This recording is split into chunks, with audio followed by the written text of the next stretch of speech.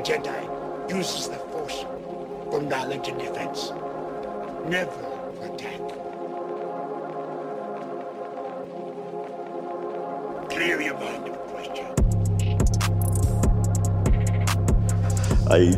I try to really get the characters up on their feet as realistically as possible, and then I get them into a scene and they play it out themselves. If I try to control that to a degree, then it just becomes choreography. I was never interested in choreography. I'm more interested in the motivation of the characters and the ethical and moral strengths of the characters or weaknesses. I think that's what's interesting. I think that's what people come back to see. Well, the microphone is yours, Cujo. Go for it. Okay. Well, before everything hit the fan this week, I was going to unveil, quite possibly, the greatest G.I. Joe reveal ever. The G.I. Joe animated movie Flat Earth reveal. I mean, it was picture perfect, dude. Like, Globulus, remove the O, Globus, dude's floating around in an orb with his left eye uncovered. I mean, come on, guys. You've piqued my interest, man. Yeah. Well, dude, how do you deny it? I mean, he had that stick with the worm. When this worm reaches the globe, then we're encased in a lie, essentially. But all that sunniness had to fade away. I guess the right way to start the proceeding for G.I. Joe 99 is just to send out a static question. It was put out on Twitter. It was put out a couple of forums and whatnot. But I guess I'll ask the present company, what is G.I. Joe to you today? You can introduce yourself as you say what G.I. Joe is to you. Well, I move for it to be alphabetical. Because that's how we used to resolve conflict as kids. If you want to select your G.I. Joe team, everyone gets to go, pick their figure in turn, but it's done alphabetically. Which meant that I would always get stuck with someone I didn't really particularly want, while someone else got to walk off with Snake Eyes. But in present company, I think that means Paul's up first. G.I. Joe is my favorite toy, and it has somehow endeared itself to me for the last 30 years. It's been more than just a toy. It's been the springboard for my career. It has inspired me artistically. It's inspired me creatively as somebody who likes to design characters. It has become the model sheet for how I've engineered myself as a professional in my field of conceptual art and illustration. And I'm Paul. And if we are indeed observing alphabetical order, the next gentleman would be Robert. Hey, this is Robert. You probably heard me before on G.I. Joeberg. G.I. Joe to me is, it's something very special. I think probably more so than like superheroes. It's a group of people working together to fight evil, and they're doing it without, anything extra beyond their own conviction that, their enemy is trying to destroy the world, and they have to stand up against that. And, kind of like firefighters and policemen, they run towards the danger, not away from it. And I think I probably always admired that. And G.I. Joe is a very disparate, not disparate. I mean, it's a very diverse cast of characters, across across everything. And they're all very interesting. And yeah, I did think about this, but for whatever reason, I think G.I. Joe leaves me speechless. 99 podcast episodes deep. I'm pretty sure you're anything but speechless, Rob, but I buy that. I like that. Whoa, who's that? Who's speaking to me? Well, this is your sometimes host, Stephen. And if I'm to think about what G.I. Joe means to me, G.I. Joe is a tactile, tangible piece of plastic. But these are avatars. These are our childhood heroes. And when I hold one of my vintage G.I. Joes in my hand, which is something that I often do, it's a great comfort to me, I'm immediately transported through time to the most joyful moments of my life. When groups of friends would all convene and we'd all just adventure, let our imaginations run wild. So, what is G.I. Joe to me? It's a link to the past. And in the language of our host for the evening, Cujo, if you believe that time is a flat circle, well, perhaps in many respects, G.I. Joe is my time machine, through which I'm connected to the past, the present, and the future, because this toy is a constant in my life. Damn, dude. Oscar worthy. As previously mentioned, I'm Cujo. You can call me Curtis if you want. You might want to call me something else along the way. To me, G.I. Joe is the greatest cultural mystery we've ever looked at. Nobody gets it, or very few do, but it's a map. And it's a map full of clues. I'm not talking National Treasure with Nick Cage. I'm talking G.I. Joe with G.I. Joeberg. I'm not going to go full file card, because that would probably blow my cover, but I'll give enough to give my voice context. If you've been in G.I. Joeberg, you hear me drop words like gematria, numerology. Gematria is just the Hebrew or Jewish interpretation of that. To me, numbers, symbols, it's actually what our world's built on. Yeah, English is a fancy language, but not everybody's using it. And the people at the top seem to be doing something different. So, I guess I got keyed into symbols when I was a kid. I grew up on about 3,500 acres in Northern California. If you know anything about Northern California, you know we don't take any shit. And we are drugs. In the truest sense, we got the best greenery. Let's call it the Emerald Triangle. We got the best wine in the world. Let's call it Napa Valley. What else do you want? Oh yeah, we got San Francisco that has every tech company and every mine that's pushing the edge. So, I used to just pack up my backpack and go hiking. This is probably early 80s. Me and my friend would go anywhere, push the limitations of the hikes. We'd jump the fences. One time we were on a different property. I was going up a creek bed, and I came to what looked to be like a big rock room. Like, when rocks fall together, but there's space underneath. And so there's like light splashing down in different spots. And me and my friend go in there, a friend that ends up being a lifelong friend and a collector of G.I. Joe. We go in there, and there's symbols painted everywhere. It's one of those rooms you just don't forget because the light hits certain areas. And in this one spot, there's rebar sticking out of a rock, and I climb up it. And it goes to a little bed with some books next to it. I don't touch the books. I mean, at this point, I know I'm in somebody else's house, and I don't like it. So as a kid, I hot-footed out of there. Sometime later, when I was ready to have the conversation, I told my mom what I found. She gets one of those looks on her face that you get when people get real worried. And she's like, they found dead bodies in there. That's the House of the Zodiac. Now, I don't know if you guys know who that is, but he never got caught, and they made a lot of movies about him. It's just one of those things where you don't ever see randomness in symbols again. So I guess that brings us to distilling a mystery. There's a lot of strange things about the American culture.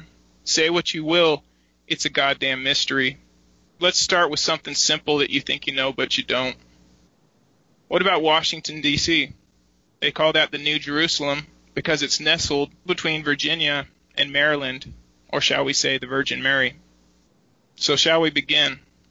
When there's things going on and there's chaos on the battlefield, you got to simplify. I mean, that's the simplest thing. I ran into you guys in about the 30s, didn't I? Isn't that where I came to Joburg? It's ancient history now, but yeah, I guess so. We've released a lot of audio since then. There has been, brother, and we've all grown a fair amount. But one thing I kind of knew is that something wasn't right in our society. Something isn't right. I mean, nobody knows what this world is anymore. There's too many contradictions. But to simplify it, you have to find out what's going on. So I distilled it to two properties, Star Wars and G.I. Joe. Obviously, I know G.I. Joe. I know Star Wars too. I'm not going to talk about Star Wars today, but let's fast forward. The other part of my file card, which will be of note to a lot of the players who start to emerge in this conversation, is after one of my careers, I just was bored. I was fed up. I took a seminar, and what I started to do was study financial trading. I started with the world market. And wouldn't you know it, I found a bunch of wolves, and they raised me. Because I'm an artist, and because I know symbols, it turns out I'm a pretty damn good chart reader. I can find money, I know where it's going, and I know who's spending it. And you can hide it. It gets tricky, but that's kind of the best tool that helped me here. Essentially, give me Fibonacci, give me stochastic, and I'll ping any network that's around. But let's get to the problem at hand. As you all know, there was some drama online. It's not really important what it was, but it's important what it became, because we're seeing it all over. There's a term called PSYOP, and you guys should probably remember it pretty well going in. Anyway, the fallout from whatever the writer Aubrey Sitterson said started a tweet war. The way that you find out who somebody's allies are is you wait for them to make a mess, and then you watch who comes up to put out the fire. Before I get there, let's talk about some notable tweets along the way. It just so happens Ron Mars found himself in the middle of this skirmish. It was somebody else taking shots at him. I didn't track that. I had my own business. But I did happen to meet Ron a couple weeks ago, and I can tell you a little story right now.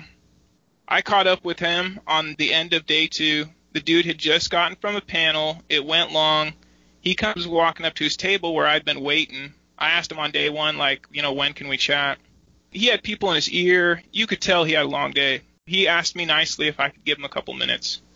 Of course I could, because Ron Mars wrote a Boba Fett comic a couple years ago, and I saw some stuff in it that I liked, and I wanted to talk to him about it. So eventually that conversation comes, and I took a couple bad angles at Ron, but he was very gracious, and I can tell, I don't know what his background is, but he holds his body composure very well. I don't know if that's something that he learned growing up or something. I did happen to hit him with one question that caught him off guard. I'm not going to share that question now because Ron's a gentleman, and that's between us. But I can tell you this, if you're taking shots at Ron's character, the dude's class, I got his back. I've met him. Enough said. The other tweeter that I'm going to bring forward is Lovable Oaf. You might remember him from such comic book covers as Aubrey Sitterson's Butt Stuff. That's not crass. That's what it was. I'm fine with it. I don't have any problem with it. Get nuts. But Lovable Oaf, was repping his dude on his timeline. And of course, I took a petty angle and he called me on it. Now, I guess this is a good point to kind of illuminate Twitter culture. People take shots all the time. The whole point is not to get personal, I don't know who people are. I don't know what they carry. If somebody's angry, let's just say one of the G.I. Joe writers is angry about life, he's carrying stuff that I can't comprehend. It's not on me to judge that person. So back to Lovable Oaf. He was gracious. He fended me off. I made a point. He made his. And we walked away as gentlemen. And so, Lovable Oaf, I would like to say to you that before people start calling this a hit piece, you were a gentleman, and I hope that I catch up with you at a Comic-Con. We can have a debate about the definition of wokeness or something. But anyway, good times. Cheers, brother. I guess let's get to the player himself, Aubrey Sitterson. He's been on the book for, 9 issues?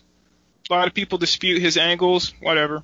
I take this personal because I'm taking a different angle, and hopefully I can illuminate it properly. But let's just talk about Aubrey's approach to the book. So let's start with the black star on the G.I. Joe logo. Anybody got any guesses? I got a guess. This is essentially a satanic take on the book. and you're laughing right now. Ha ha ha. The crown jewel to me is not about the G.I. Joe brand. It's about Aubrey. For him, this is the crown jewel of his takedowns, is the G.I. Joe brand. Let's move right along. He created a character that caused a little bit of a storm. People got bent for different reasons. To me, what it just revealed is something about himself. Let's talk a little bit about Salvo's redesign. To be honest, the first time I saw that picture was the first time I wanted to give Aubrey a chance. So I said, you know what? New school, new tactics. What's going on here?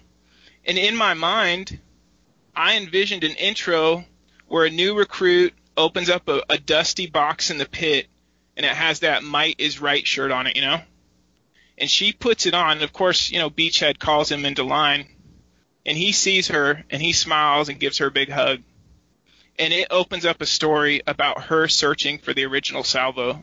This actually kind of was revealed to me by one of the readers that enjoyed the book that asked Aubrey a question. Oh, by the way, I'm a forensic tweet stalker. I'm in your ats, I'm in your mentions, because it reveals your network. I'm network, guys. Enough said. But anyway, let's talk Salvo. You changed her gender, which is a good idea, except for you didn't give her a name. So what I'm seeing from that move is that you brought the armor, but you didn't bring the heart. And let me tell you a little something about G.I. Joe. It's layers, brother. That's why I'm talking to you now, and that's why I'm going to be talking to adults later. Enough said. Oh, and one more thing, brother. I'm not going to drive you through the dirt too bad, because I want your career to have an open casket, you know? But, dude, you started a hashtag, or somebody started a support Sitterson hashtag when all this went down. Dude, it was used 7 times, and 4 were to clown you. Let's talk about your following, actually. 11K? I did a bot audit, dude. I'm not going to run you through the mud. But the tweet traffic on your Joe tweets is like a 300-person following. Do with that what you will. Moving right along, let's talk about the anatomy of a PSYOP. We got 2 parties involved, and they arrive on the scene a couple hours after the drama. That's very convenient, isn't it? First person I'm going to talk about is, let's talk about our supposed ally, Diversity in Comics, or is it Comics and Diversity? Rob? It's Diversity in Comics.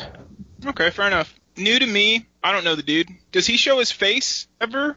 He generally doesn't. Well, actually, no, I mean, he purposely doesn't, but he accidentally showed it once, and he doesn't seem to mind it so much until I think someone tried to dox him.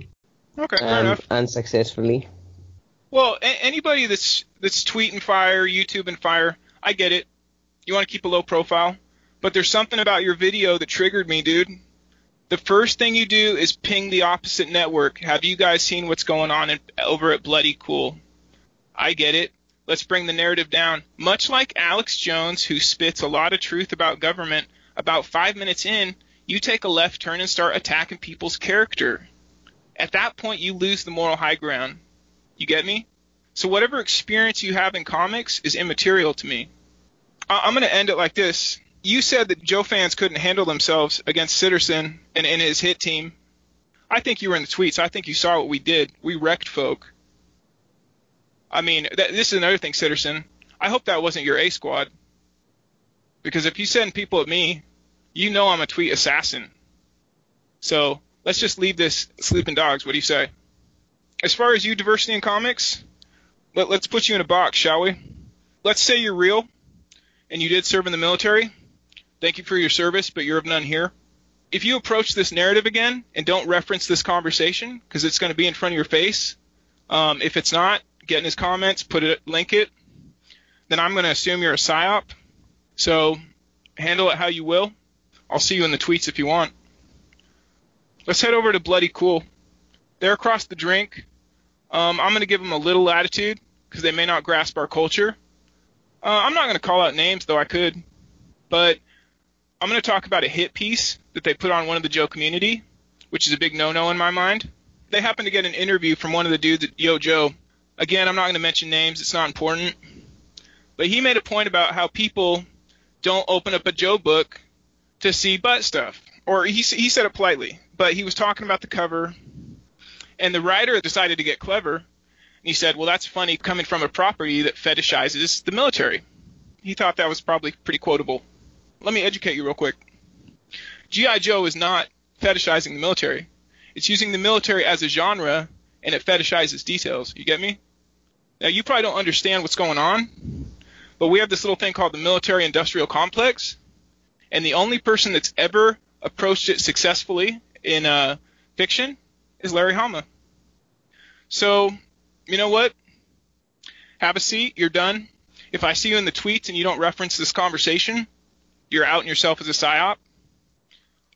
Good times. Cheers. And you know what? Everybody that's in the room right now, repeat after me. Come at Joe, get wrecked. Tell your friends. Come at Joe, get wrecked. Tell your friends. I think I'm going to move to the adult table, guys. Sitterson, let's end this with you because that's where it began. I don't hate you, brother. In fact, I love you. You know why I said that? Because it scares the shit out of me, and not too many words do. But you know what? You picked bad allies, and your game is rotten. I don't like this psyop, and it's not your narrative to take. From this moment on, you write fan fiction for Joes. Enjoy. All right, let's talk about the IDW boss. We're going straight up the ladder. As I said, you don't want to mess with us.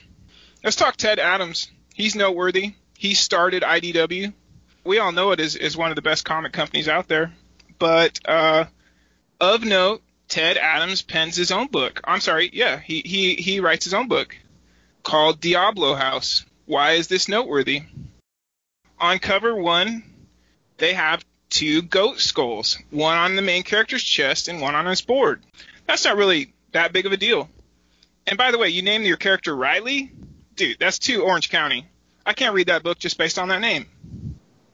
But I will lean on the motif of goat gods. Because if you type in at Aubrey Sitterson and Satan, you're going to get a lot of foot traffic of tweets. I mean, these people are down with the dark side. Enough said. Before I move on to my next point, I'll ask a question to the room. Who is Larry Hama to you gentlemen over in Africa?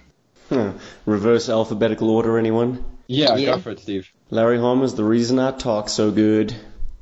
Because while everyone else was reading age-appropriate storybooks and stuff from the library, I, as a 7-year-old, was poring over G.I. Joe, A Real American Hero. People who encounter me as an adult think, oh my, he's got a rather extensive vocabulary. He must read a lot. No. Jokes on them. I just read a lot of Larry Hama. I mean, I can't tell you how many times I sat on the can reading Larry's work. Hours and hours and hours. In a time before smartphones, I was poring over every single detail of his file cards and wondering what all those words meant. It's the gift that keeps on giving. And that's what Larry Hama is to me. He's a font of wisdom. And I feel like I've only just scratched the surface. It's Rob next, hey? Go, Rob. Sorry, Rob is always second.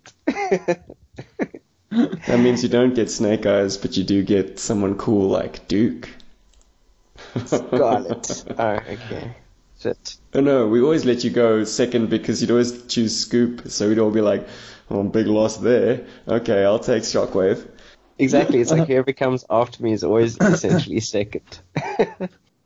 So Larry Hama, I think, when I think of G.I. Joe, I think of the way that he created these characters. I think I've probably said this before, but I only very recently in the last couple of years started watching the cartoons. And I think for some people, those are the versions of the characters that they know. But for me, it was the comic books, but more so, I think, also the file cards. I mean, I didn't have tons of G.I. Joe comic books, but very much so the file cards kind of informed how I saw these characters. And they're just so well written. And he took the subject matter seriously, but not so seriously that it's kind of off-putting and like really adult.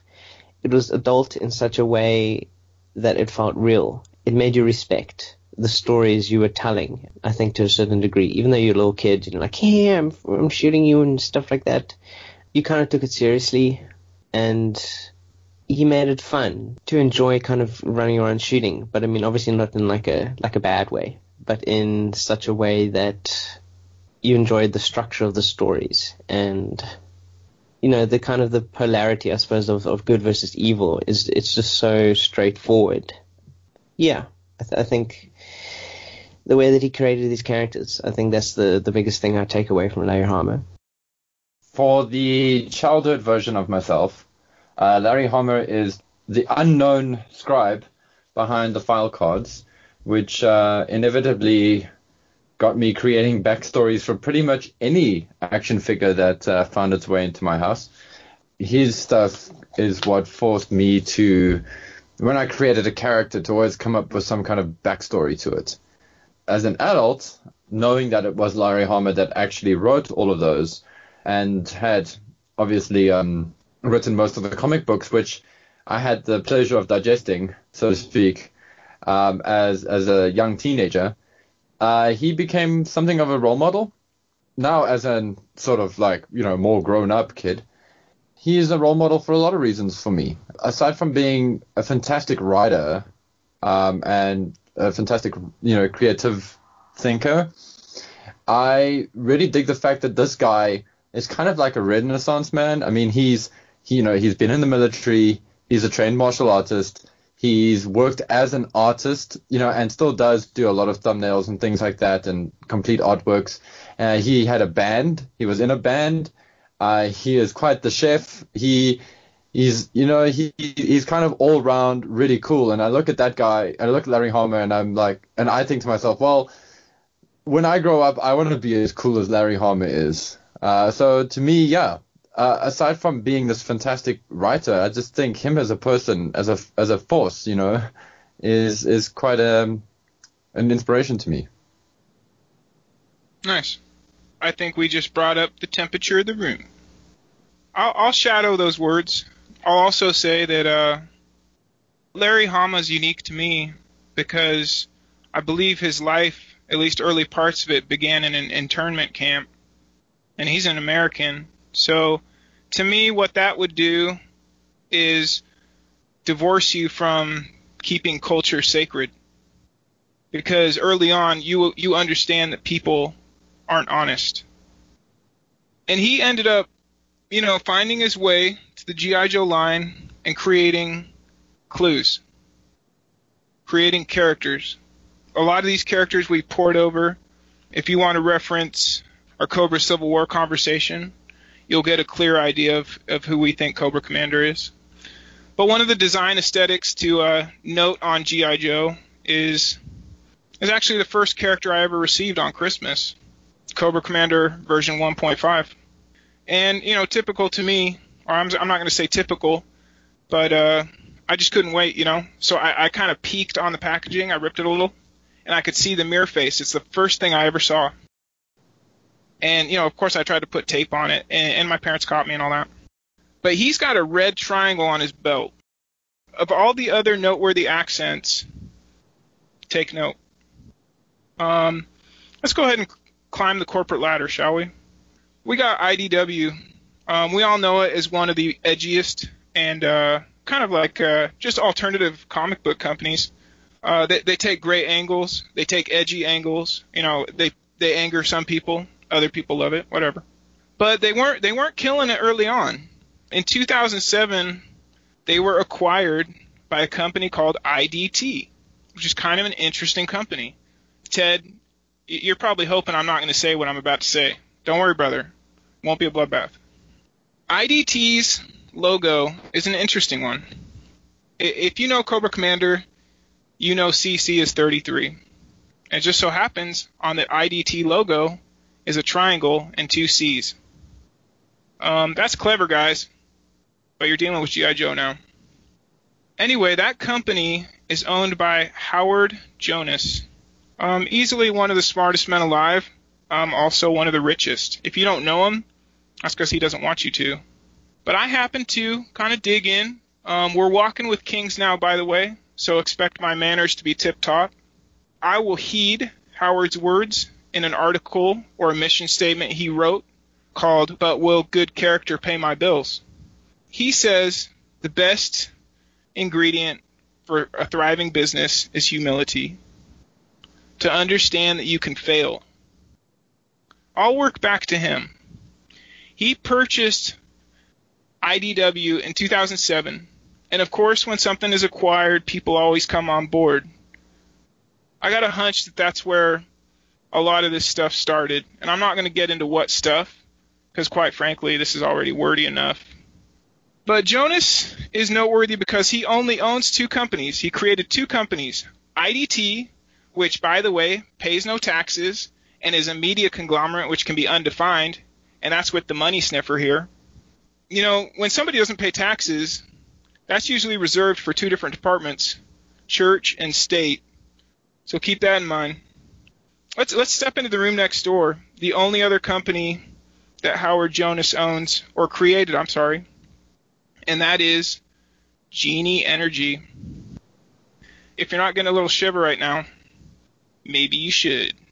Let's talk about the boardroom of that company. As Forbes says in an article in 2010, Jonas wooed an impressive talent to Genie's advisory board, including News Corp chairman Rupert Murdoch. That's an interesting name.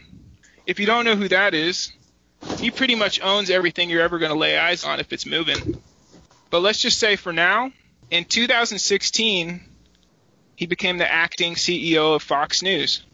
If you want to get back into symbolism again, FOX in Gematria, that's 666. It's kind of some interesting company going on here. Let's go ahead and assign people to this. Rupert Murdoch owns all the media. Let's call him Apex Televiper. Let's move on to the next person in the room. We got Jacob Rothschild. Now, if you're not familiar with that name, you probably haven't listened to our Crimson Guard conversation. But beyond that, it was once said, if money is the god of this world, Rothschild is the prophet. His family owns 80% of the world's wealth. Let's go ahead and put him at a cool 500 trill. One thing I would add to that addendum is, thank goodness, a bunch of paper isn't the god of this world. Let's call him Crimson Guard. The next person in this illustrious group of very powerful men is Halliburton boss Dick Cheney. You might know him from, just about any time in American history. I know him as one of the most dangerous men alive. A military tactician, unlike America has seen. He made famous the 1% doctrine. If there's a 1% chance your enemy exists, you have to take 100% certainty about it. You know they made that into a comic book character? Did you ever see Batman Superman? They turned Batman into Dick Cheney. He's dropping 1% doctrine all over the place. So congratulations for that. Let's call him the man with the most powerful private army in the world, Destro. And last but not least, let's talk about Michael Steinert. If you're not in the financial world, you're probably not going to know this name. But Forbes calls him the king, and on a cover it said, "Return of the greatest trader Wall Street has ever seen." In that interview, he drops a line that says, "There is no sin in making people richer, but it's not the sort of thing in which you go straight to heaven." So you know this man is cold-blooded. The only other thing I can reference about this dude is something he mentioned much later in the article, and that is his net worth at the time. Steinert is the chairman of the board with 14.7% stake, which in the article adds up to $330 million. Enough said, you're looking at the Cobra twins. To me, Hama's a prophet, dude. He saw this room 30 years ago. You can't write this shit. I'm not vilifying these people. I'm saying that somebody saw this, or it's always been. Because there are too many similarities running here. Let's backtrack a little bit. The publishing company that has a monopoly and faces many antitrust suits along the way, as you know, is Diamond Publishing. They cover all of printing and graphic novels and comics. Anybody that's a casual enjoyer of comics should probably know that a diamond is just a rubber band stretched around the points of a pentagram. You can go ahead and look at their logo if you like. What I'm trying to establish is that a lot of people are going to tell you we live in a world of technology. We do.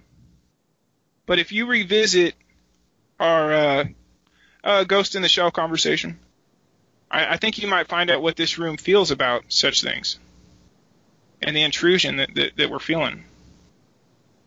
But I digress, and I approach all of these individuals with humility and respect for the hard work that they have put together here. You're talking vision that's unparalleled. So let me bring you back to Howard and his mission statement. But will good character pay my bills? The first excerpt that I just want to take from here is a paragraph which was difficult for me to understand. This article is beautifully written. I would recommend it to anybody. It taught me a few life lessons just in a couple read-throughs. But early on in the game, he's talking about how to market things, you know? And he created a perfume, and he only sold one bottle. The experiment cost him $25,000. But in the article, he says a 33-year-old lady bought one bottle of it, and it changed his life. I thought that was a little stirring. I enjoyed reading that article. Thank you, Howard. But he at the beginning of this article drops a story which may work much better as an allegory at this juncture.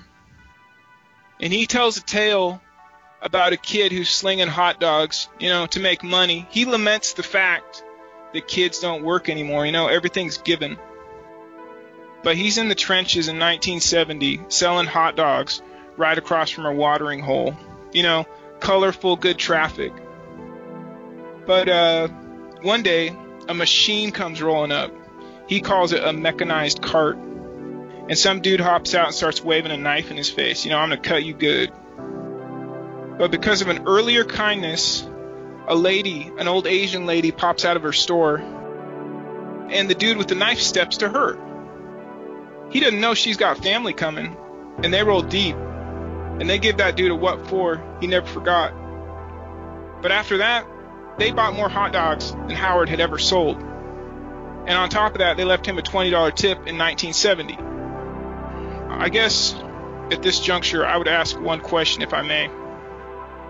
You were the hot dog vendor in that story. Who are you now? And just to take the edge off, you got some sloppy goat god worshippers in your propaganda / psyop arm, just to let you know.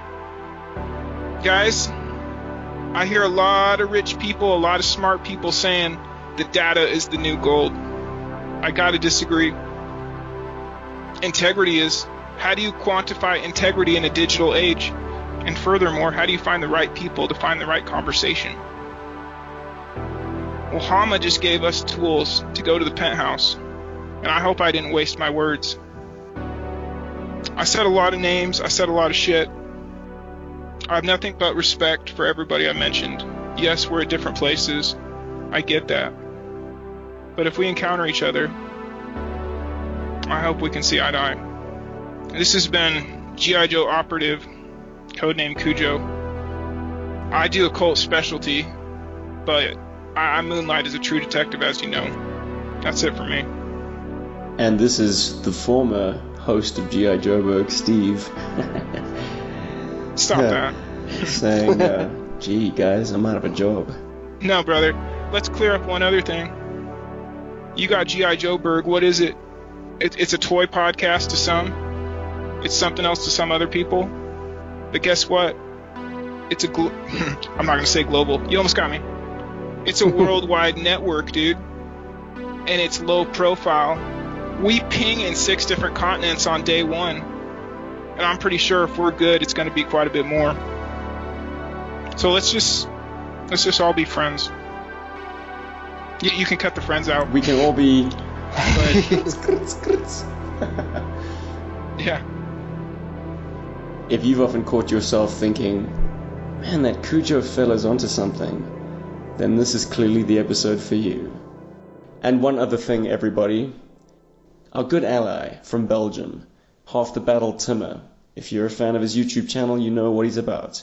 If you're not, I would urge you to take a look at an initiative that he has started involving getting toys into the hands of needy children. It's a very worthy cause, and one that G.I. Joburg would like to throw its full support behind. So check out the description of this episode, and you'll find a link to his video, where you'll find all the information you need. Did I mention Justin Bell? Not yet. Let's do that now. Sorry. No, not uh-oh. The G.I. Joe community, there's a lot of different houses of Joe, and they're all kind of skeptical of each other, but at the same time we all love, Justin Bell is a pillar of integrity in this community. What he did, that was a boss move, because he made a stand against, possibly his professional livelihood. I see you, Justin. You got allies, and I appreciate your integrity. Are you listening, Hasbro? Stop giving this brand to CEOs and get people that love it involved. Enough said. Oh, and if you're still at IDW after this, you've uncloaked too. Not to draw a line in the sand. Yeah, but pretty much to draw a line in the sand. Well, I'm not buying anything. Dude, if a company has Dick Cheney in the next room sitting Indian style with a bunch of friends, Even if they're smoking peace pipe? I don't think those guys know what peace is. Touche. Paul, Rob, close us out.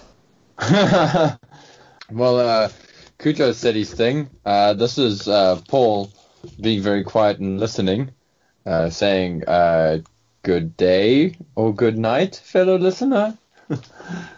This is Robert. I feel like I'm I don't like using the term woke, but I definitely feel like I'm more awake now than I was when we started this episode. I hope everyone will take the time to check out the names, maybe that Cujo's mentioned, the conversations if you'd like, and just think twice, about what you're connecting with in the world, not in a malicious way or in a bad way, but just kind of keep the goodwill, keep spreading the goodness, and be honorable. Yeah, for sure. And remember, G.I. Joe is number one, comes first. It's the best thing in the world, and what comes above the number one thing? It's us, the fans. So fans first, and, we're all fans. So, Yo Joe and Yo out. You a funny, funny man.